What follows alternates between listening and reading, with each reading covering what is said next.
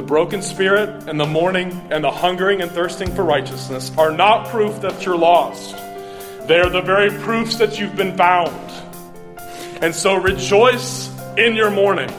Be happy that God would favor you to make you broken. And let your confidence rest in Jesus as you kneel on the ground with the repentant prostitute to wash Jesus' nail-scarred feet with your tears. He will never send you away.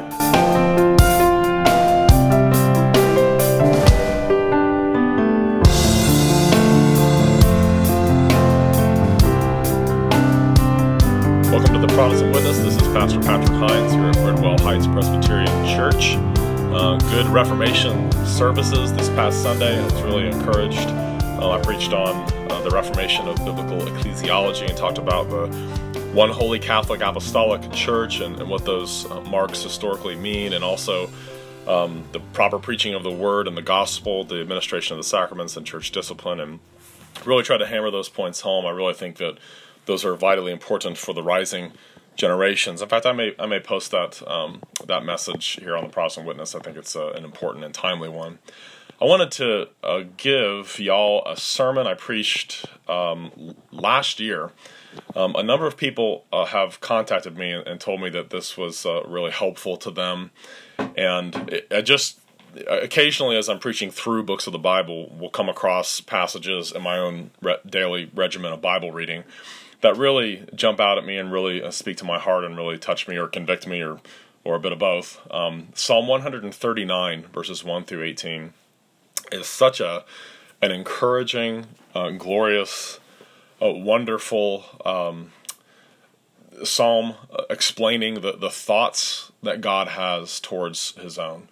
The love that God has towards His own children, and how His thoughts towards them are innumerable. They cannot be numbered, and how deep that love really is. I think it's really, we're not really going to fully appreciate and understand the depths of the love of God for us until we're actually in heaven.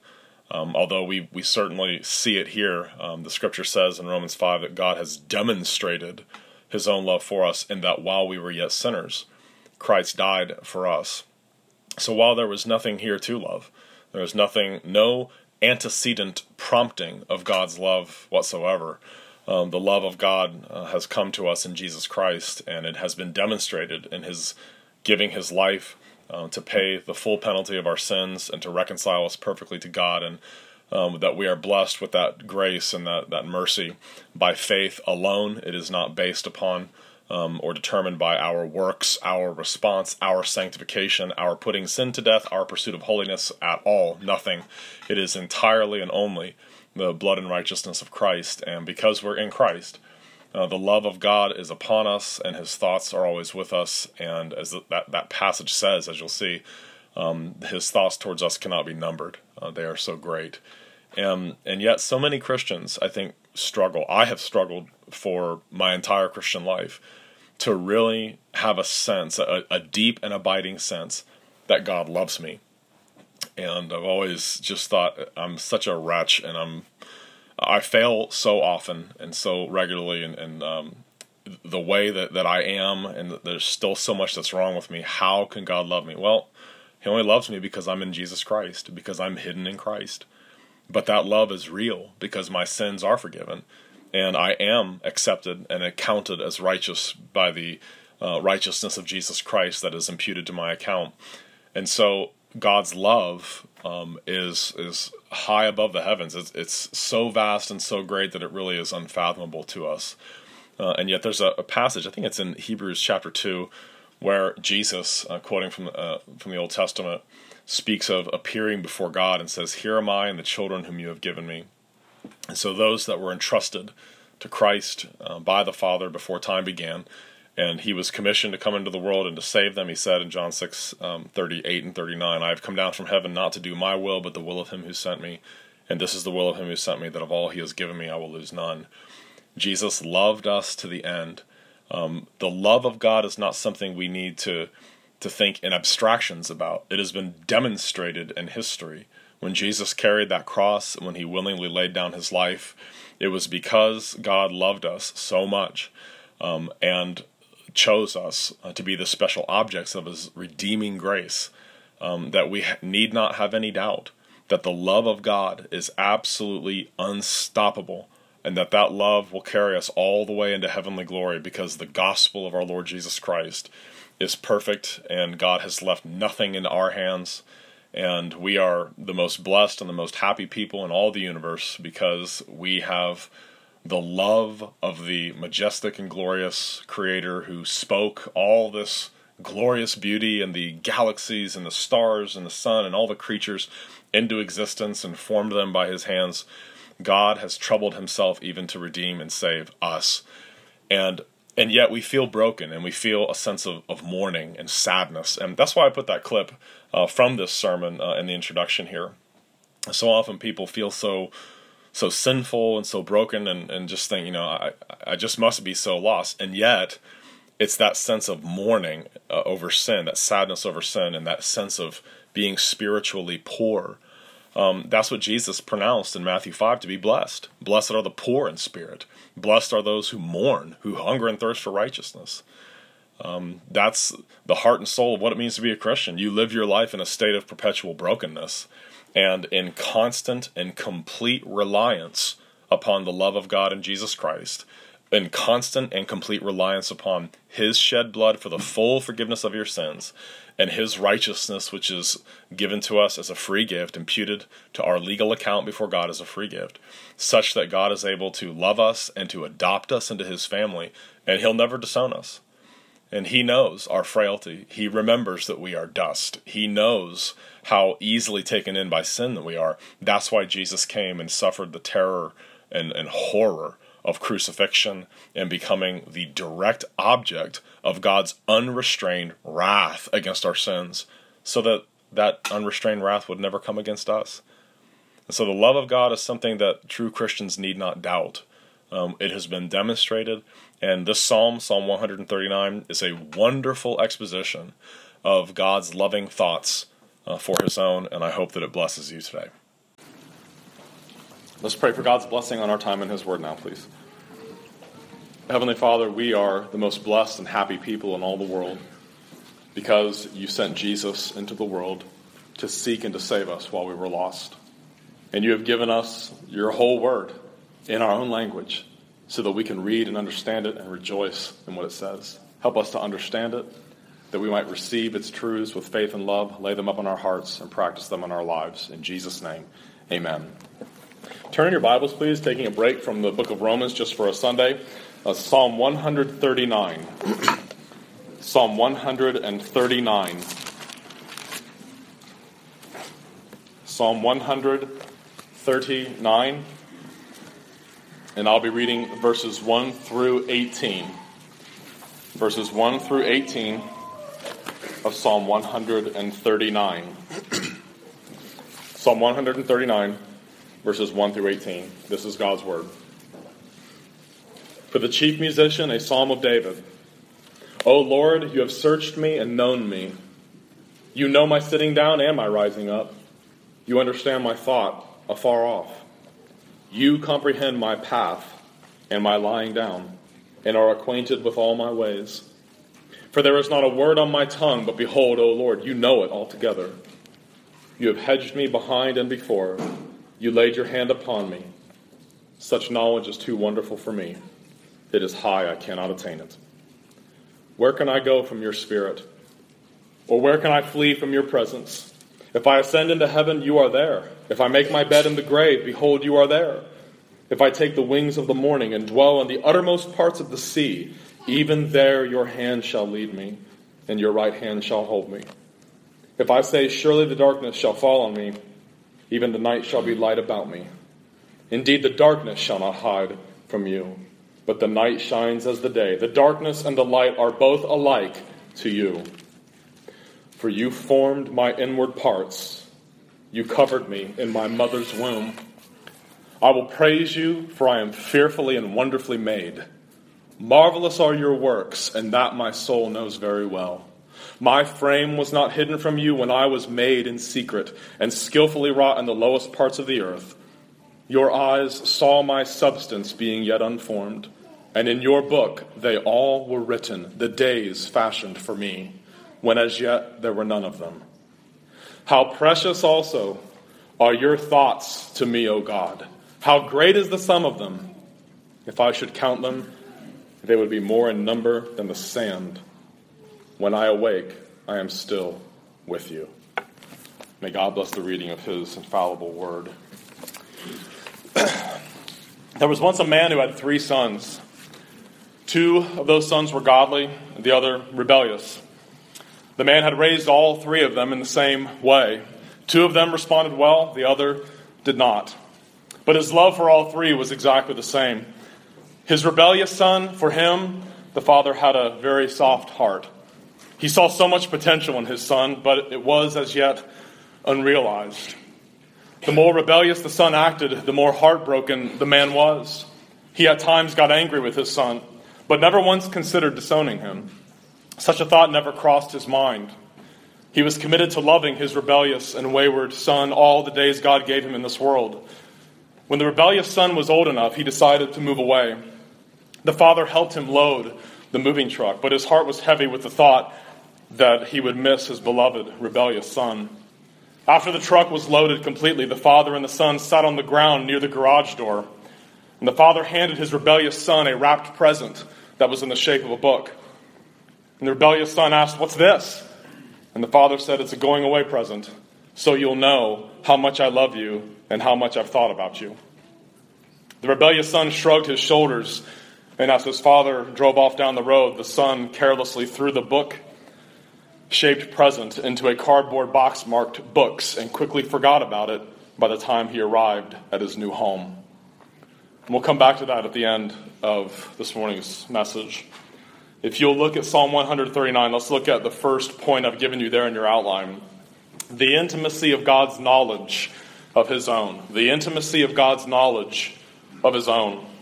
Verse 1. For the chief musician, a psalm of David. O Lord, you have searched me and known me.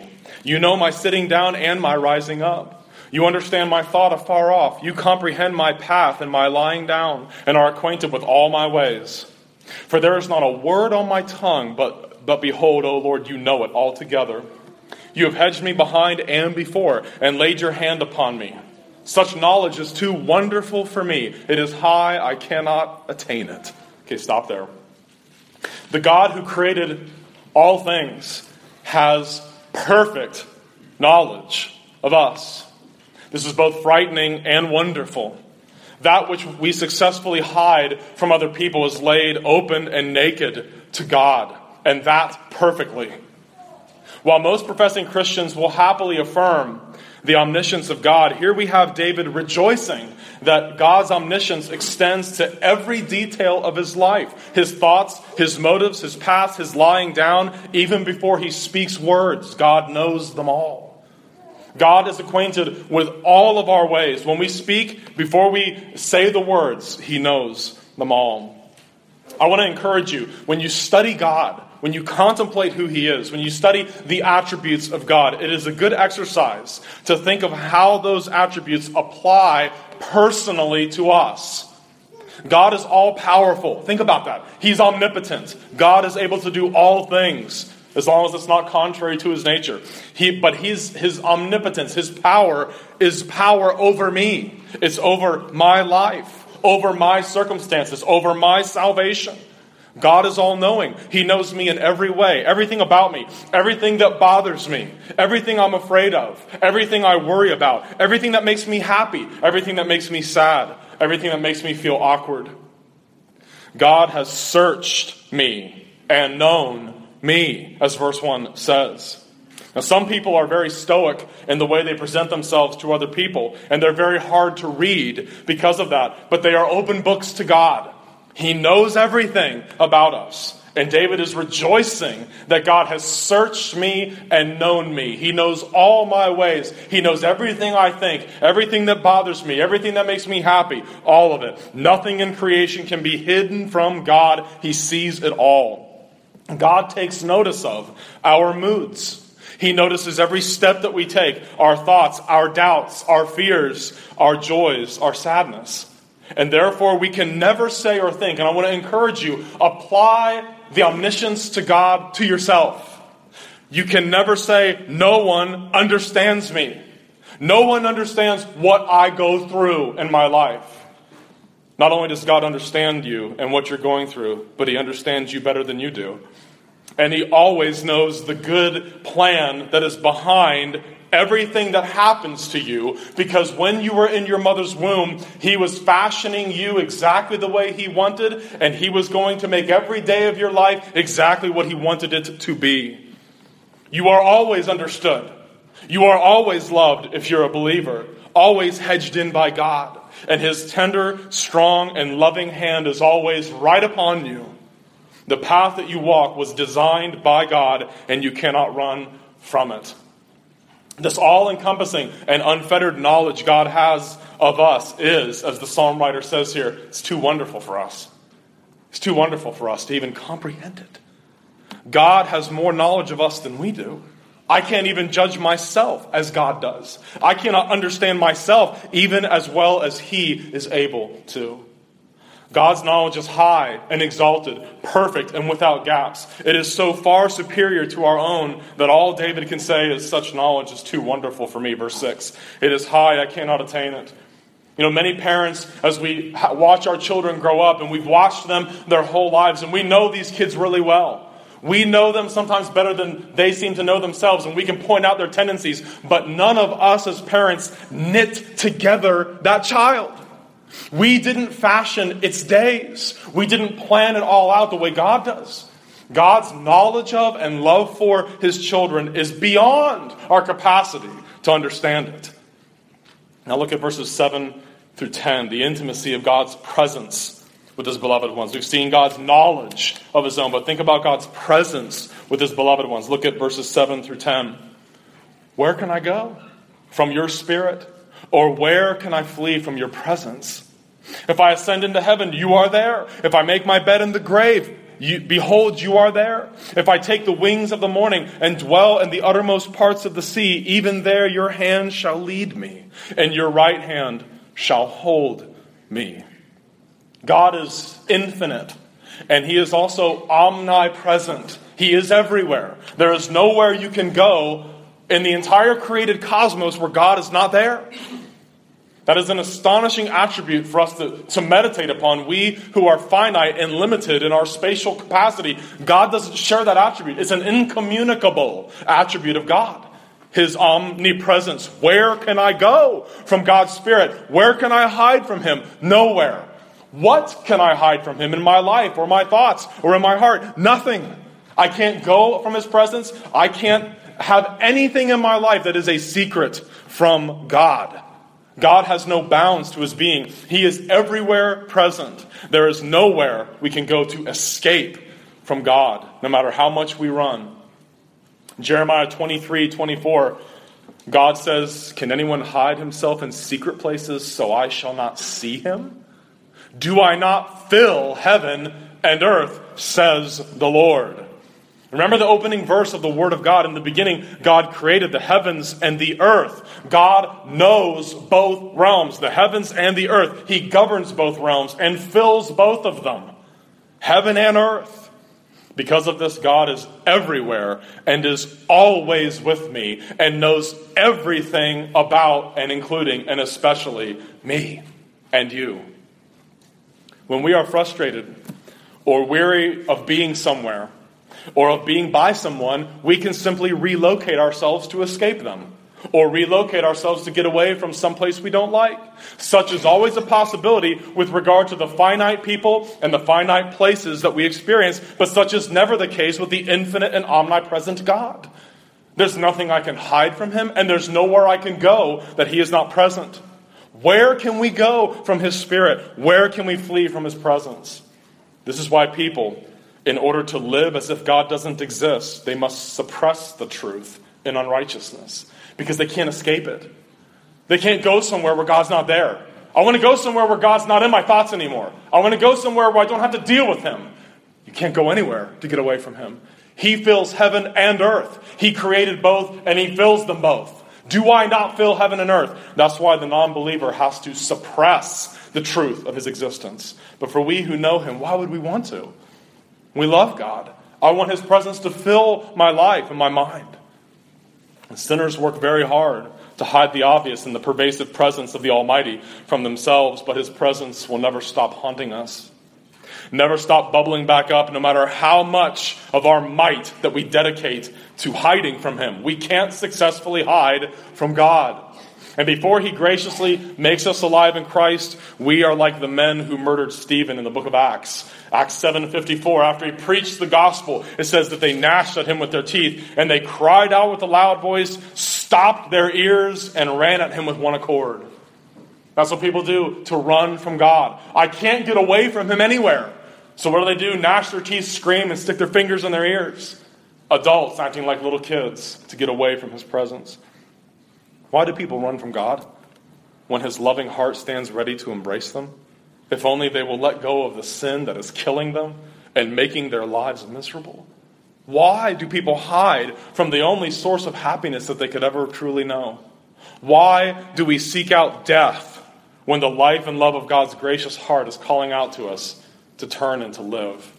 Why do people want to nibble at the table scraps with dogs when the triune God has planned the great supper from before the foundation of the world for his people? What's our excuse? Why run from him? Why hide from him? We can't run and we can't hide. There is nowhere else to go. Why do we run like a hamster on the wheel in its cage? That wheel never has an end. He never gets to the end of it. Just like God's presence in the lives of every human being on earth as one of his image bearers, his presence has no end. It doesn't matter how fast the hamster runs, he's still on the wheel. No matter where you go, God is still there. No matter what's going on in my mind or my heart, God still knows it. No matter how hard I work to hide it, God sees it all. Why do people close their eyes and stop their ears and gnash their teeth? You see, your heart, like Adam's and like Eve's, was fashioned by God, for God. You who are weary and heavy laden, let go of that burden. Let go of the sin that has you in the grip of death. Let go of the unending anxiety. Let go of all of it. Jesus calls out to take his easy yoke upon you. And you will see that he is gentle, and you will find rest for your weary souls. You see, Jesus takes the jagged, crooked, iron, heavy yoke of sin off of us and puts it on himself and wears it to the cross and destroys it. If you ascend into heaven, God is there. If you make your bed in the grave, God is there. Take the wings of the morning and dwell in the uttermost parts of the sea, and even in that place, the hand of God still leads us and his right hand still holds us. I have a question for us, we who know the Lord. Why do we doubt God's love? Why do we doubt his promise? Why do we forget his presence? He has promised us his presence, no matter what is happening to us, in us, or around us. Why do we who know Christ in his saving work, why do we who know him as prophet, priest, and king fear? Why do we fear? Why do we who are dressed in the spotless robe of Christ's righteousness fear? Why do we doubt our salvation? The Lord tells his redeemed people in Isaiah 43:1, fear not, for I have redeemed you. I have called you by your name. You are mine. When you pass through the waters, I will be with you. And through the rivers, they shall not overflow you. When you walk through the fire, you shall not be burned, nor shall the flames scorch you. For I am the Lord your God, the Holy One of Israel, your Savior. Since you were precious in my sight, you have been honored, and I have loved you. Look at verse 11 in Psalm 139. If I say, surely the darkness shall fall on me, even the night shall be light about me. Indeed, verse 12, the darkness shall not hide from you, but the night shines as the day. The darkness and the light are both alike to you. You see, in the horizontal realm of our human-to-human experience, darkness or nighttime often favors the escape of criminals or of defeated armies. But the text here tells us that darkness is light to God. The darkness and the light together are the same thing. He can always see everything. The creator of darkness and light arises superior to them both, even if one or the other favors the cause of trying to escape from men. Darkness is as light to God. There is nowhere sinners can hide what they do from God. We may shut ourselves into rooms away from the sight of men, into darkness, but God sees in the darkness. The darkness and the light are both alike to God. I may say, as the psalm writer says here hypothetically, surely the darkness shall fall on me, but the eyes of God know no hindrance as ours do. What a comfort to God's people, and what a terror to the unrepentant workers of iniquity who say, surely God has not seen. Surely God will not require an account of me. I can hide things from him. God doesn't see. God doesn't know. It says that in Psalm 10. But he does. Darkness and light are the same to him. Point number 3 this morning, the intimacy of God's fearful handiwork shown in us. The intimacy of God's fearful handiwork shown in us. Look at verse 13.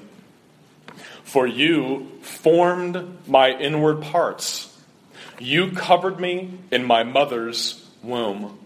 In those first moments of our existence, when we were so very fragile, when we were but a single cell that then divided into 2 and then to 4 and then to 16, every single person in this room, you didn't come from that cell.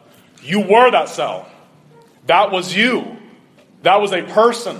And God was overseeing it. He formed our inward parts. He covered us as in our mother's wombs. There was a man who's some kind of graphical artist and studying the growth of unborn children in the womb, made a beautiful videographic representation of how it all works. And the guy's not a believer, but his video presentation, you can watch it on the internet. It's just amazing. It's like a sped up process of how it all fits together, how everything divides, and there's all these layers, and there's bone, and then there's the veins and everything else. And the guy, as he's presenting the video to an audience, says it almost looks divine. And, of course, it was. Look at verse 14. I will praise you, for I am fearfully and wonderfully made. Marvelous are your works, and that my soul knows very well. No one can look at the human body and not tremble at the marvel of engineering and creative genius and design that it is. Even the ancients marveled at the fearful wonder of the human body. Proverbs 20, verse 12, the hearing ear and the seeing eye, the Lord has made them both. Many years ago when I was in college, there was a physical therapy student there at Ohio University who suddenly started showing up at a Tuesday night men's Bible study at our church, uninvited. Just started showing up. He'd never been to church. And we asked him why he started coming to church after he came to know the Lord and was baptized. And he said this to us. He was a physical therapy student. He said, when I took gross anatomy, we took apart the wrist of a cadaver.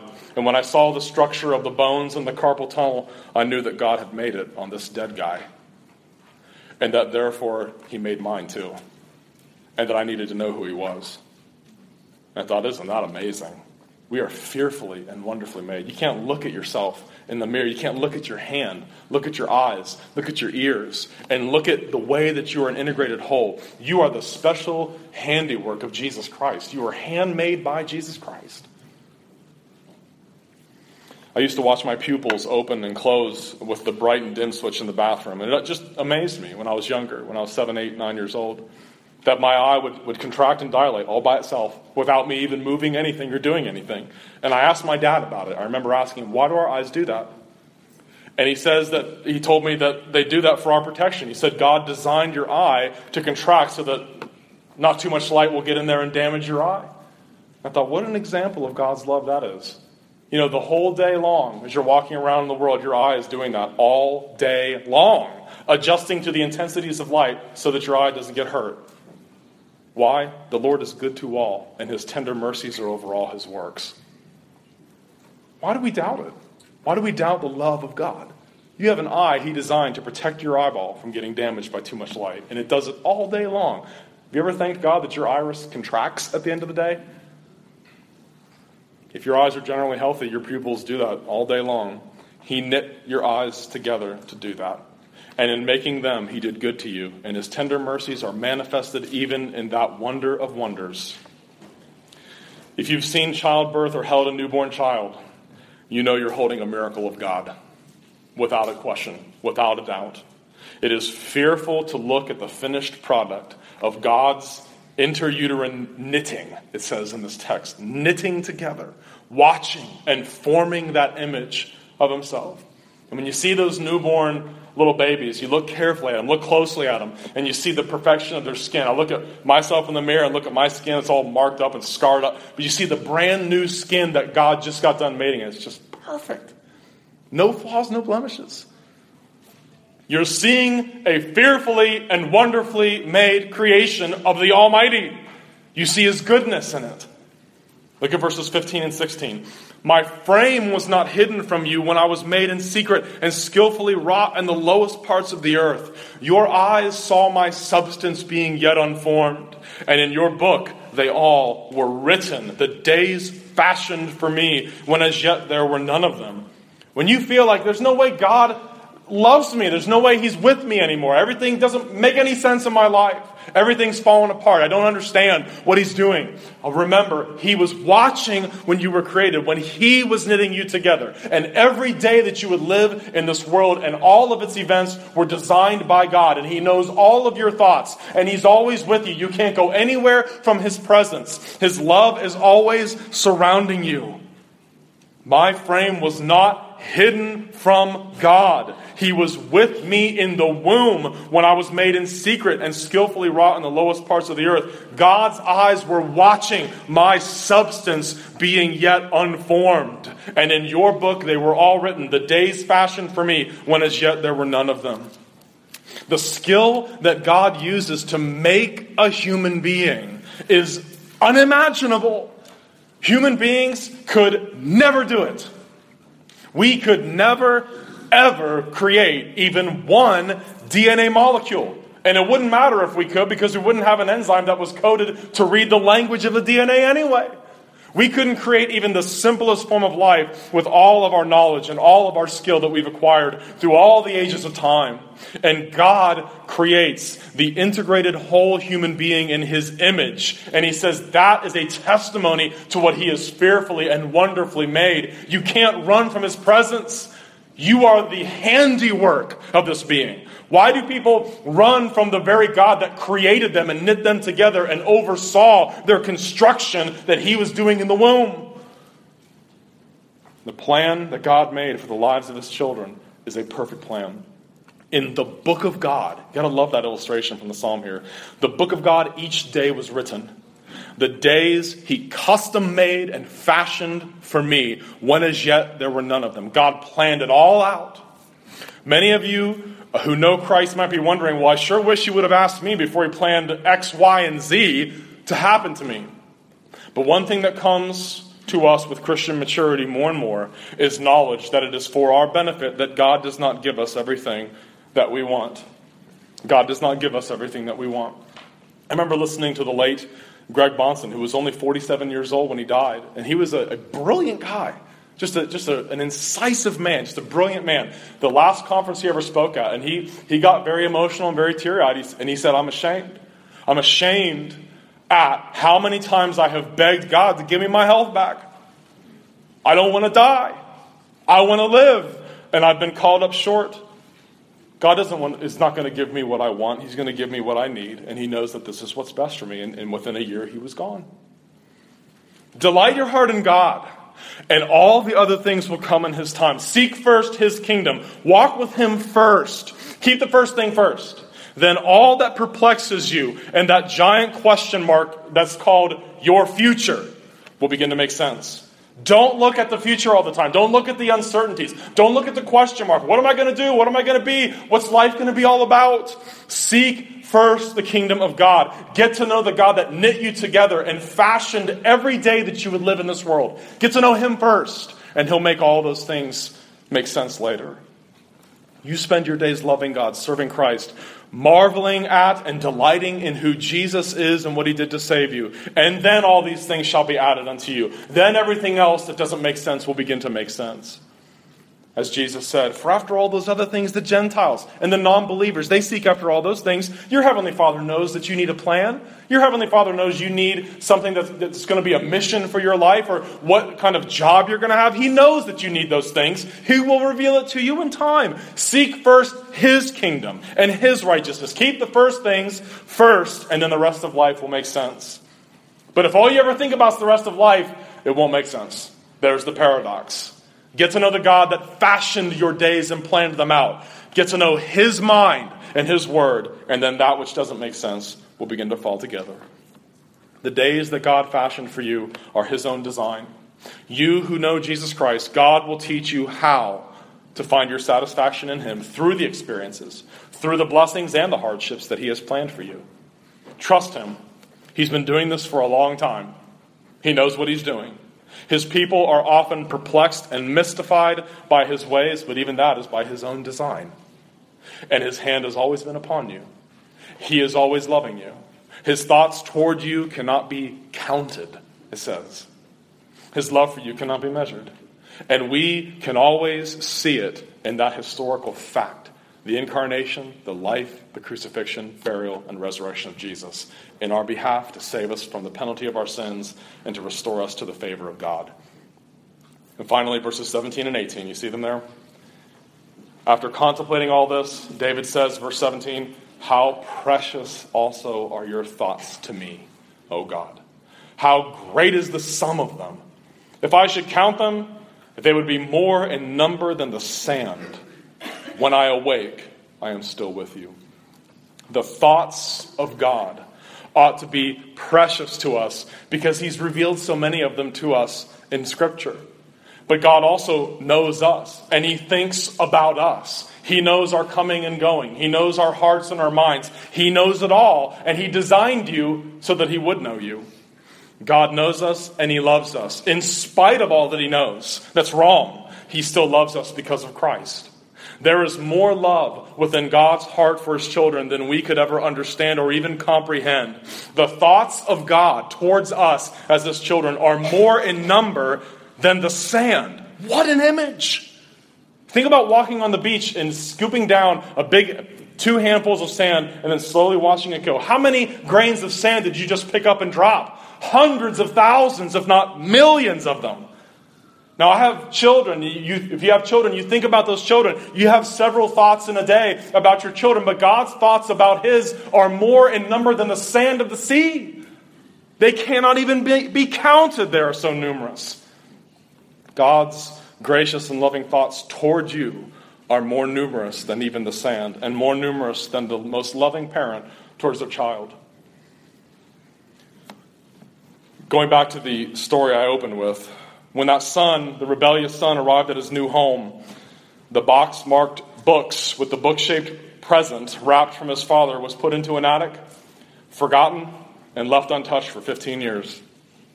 That father regularly called his son, but the son eventually stopped returning his father's calls. The rebellious son remembered from time to time the better days when he lived at home with his father and brothers. He remembered how much fun they had being goofy together, camping together, fishing together when he was younger.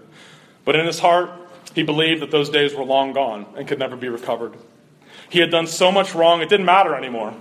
15 years had elapsed, and the rebellious son got a job offer that required yet another move. He hadn't been in that attic for many years, but it was time to do a purge so he would not have to take unnecessary junk with him. And when his eyes came upon that box marked books, he picked it up, and his eye caught the glimmer of the wrapping paper. And he paused and looked into the box and saw his father's present, and he remembered. And a wave of guilt swept over him. He'd never opened it. And he sat on another box and picked up the present and opened it. It was a book with his name on it. He leafed through the pages, and the book was filled with his father's handwriting. The first entry had his birth date on it. It said, "Today God has given me another beautiful son. Who am I that my life would be so blessed? My youngest son locked eyes with me just a few moments ago for the first time. Lord, let my son live to serve and follow Christ all the days of his life. Help me be a good father to him and to model the love of Christ to him always." He flipped over a few more pages and saw this. "My son took his first steps today. He was so proud of himself. His face just beams, and those beautiful blue eyes and the dimple on his right cheek. He is such a delight to us." A few more pages over, I'm starting to see that my boy has a bit of a stubborn streak in him. At times he is disrespectful to his mother. God, help me be patient and help me be faithful as a father. And toward the end, the rebellious son found this entry. I love my dear son. Even though he has shown that he has no interest in the Lord and has no interest in the things of God, I still love him. I'll never stop praying for him, and I'll never forget his shining face when he first learned to walk. Lord, please teach him to walk with you again. I am heartbroken. The son was overwhelmed with sadness and also with feeling loved. He drove to see his father.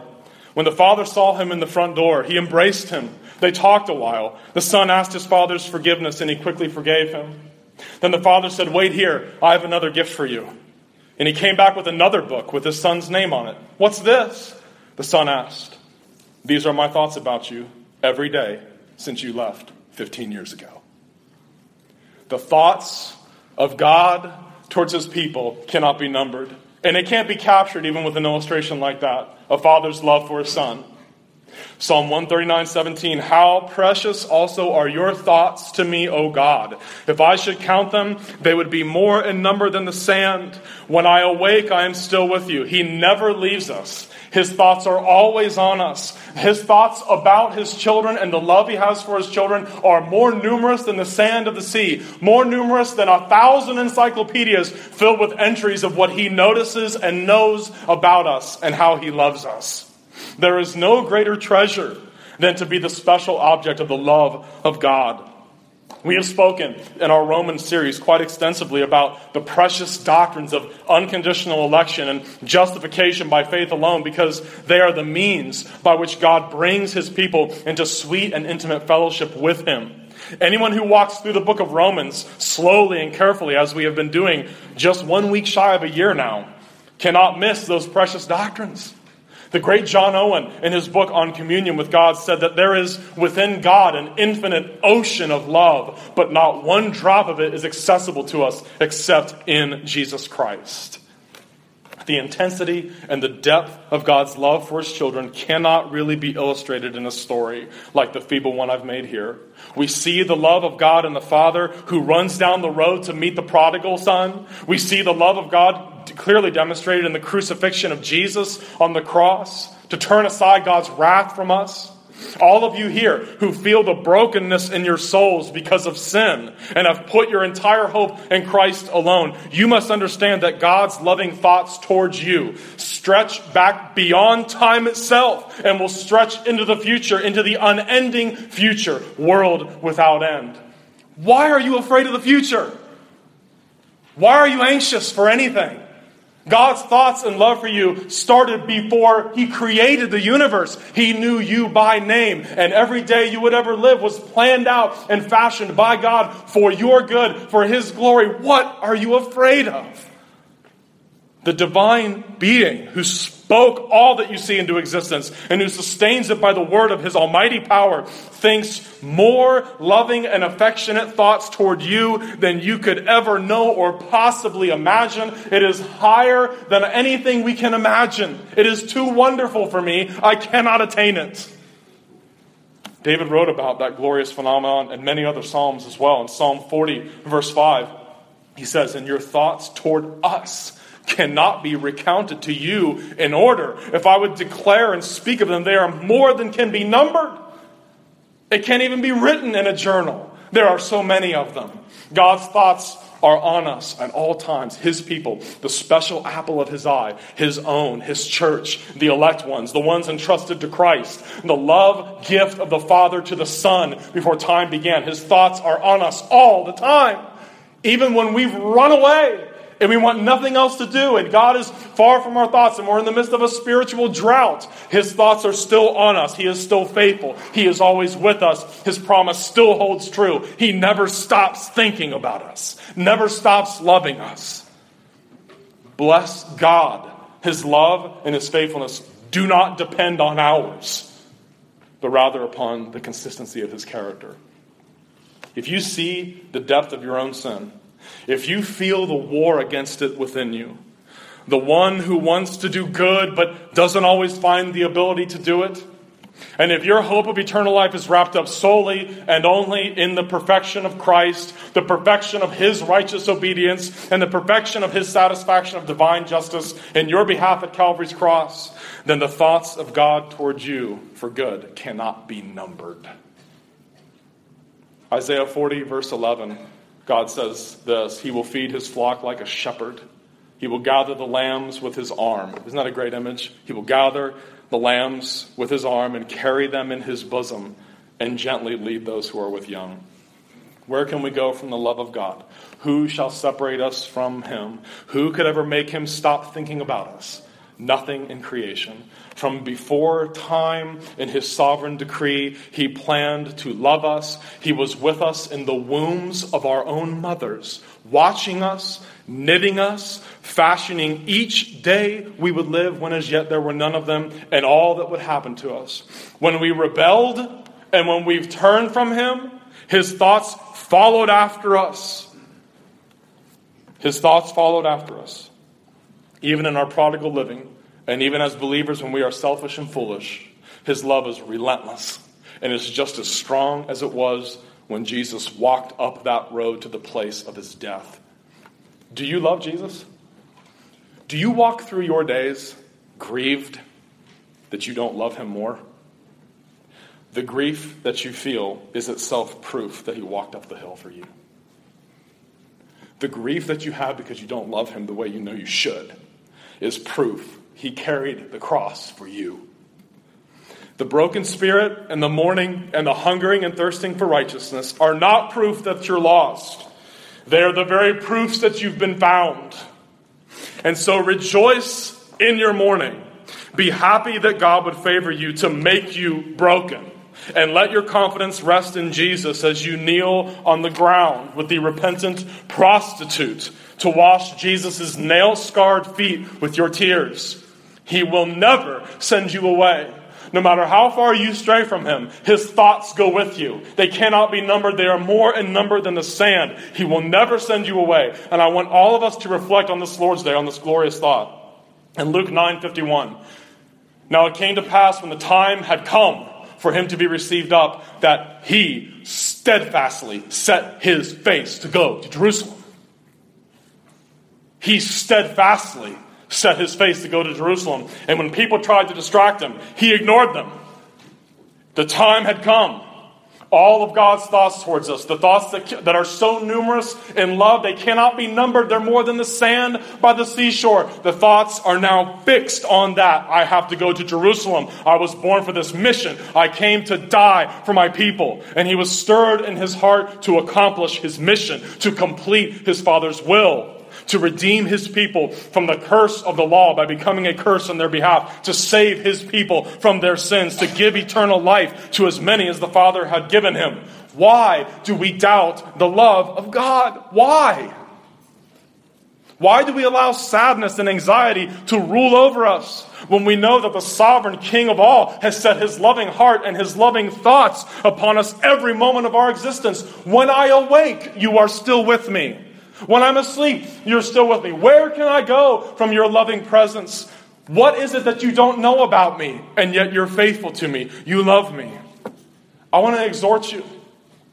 Turn away from sadness and rest in God's love. Turn away from anxiety and rest in God's love. Turn away from the sleepless nights. Turn away from the distracting cares, from the covetous thoughts, from the unending sadness because of what you cannot control. Do you really believe he fashioned the days that you would live? Then don't worry about what you can't control. His loving thoughts toward you are more numerous than the sand. Rest in the love of God and know he never stops thinking about you.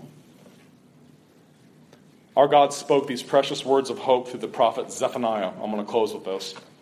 Zephaniah 3:16-18. Listen carefully to this. Zephaniah 3:16-18. Do not fear. Zion, let not your hands be weak. The Lord your God in your midst, the mighty one will save. He will rejoice over you with gladness. He will quiet you with his love. He will rejoice over you with singing.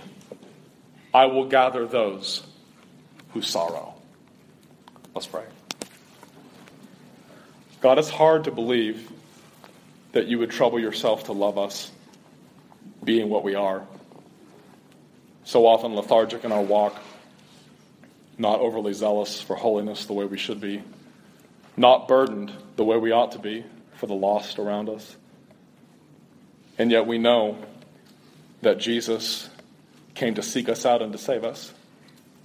That very sense of inadequacy, that very sense of I'm really nothing before God, that is itself part of the proof that we've been found.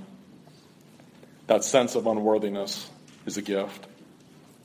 Lord, stir our hearts to have but a glimpse of the depth, the height, the width of the love that you have for your people, and help us to always see it in the face of our crucified and risen Lord. We pray in Jesus' name. Amen.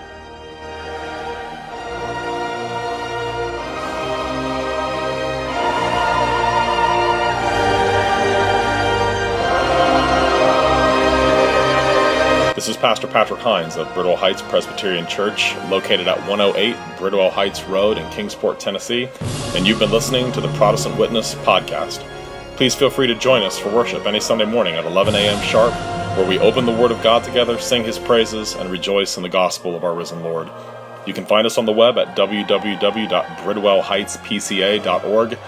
And may the Lord bless you and keep you. The Lord make His face to shine upon you and be gracious unto you.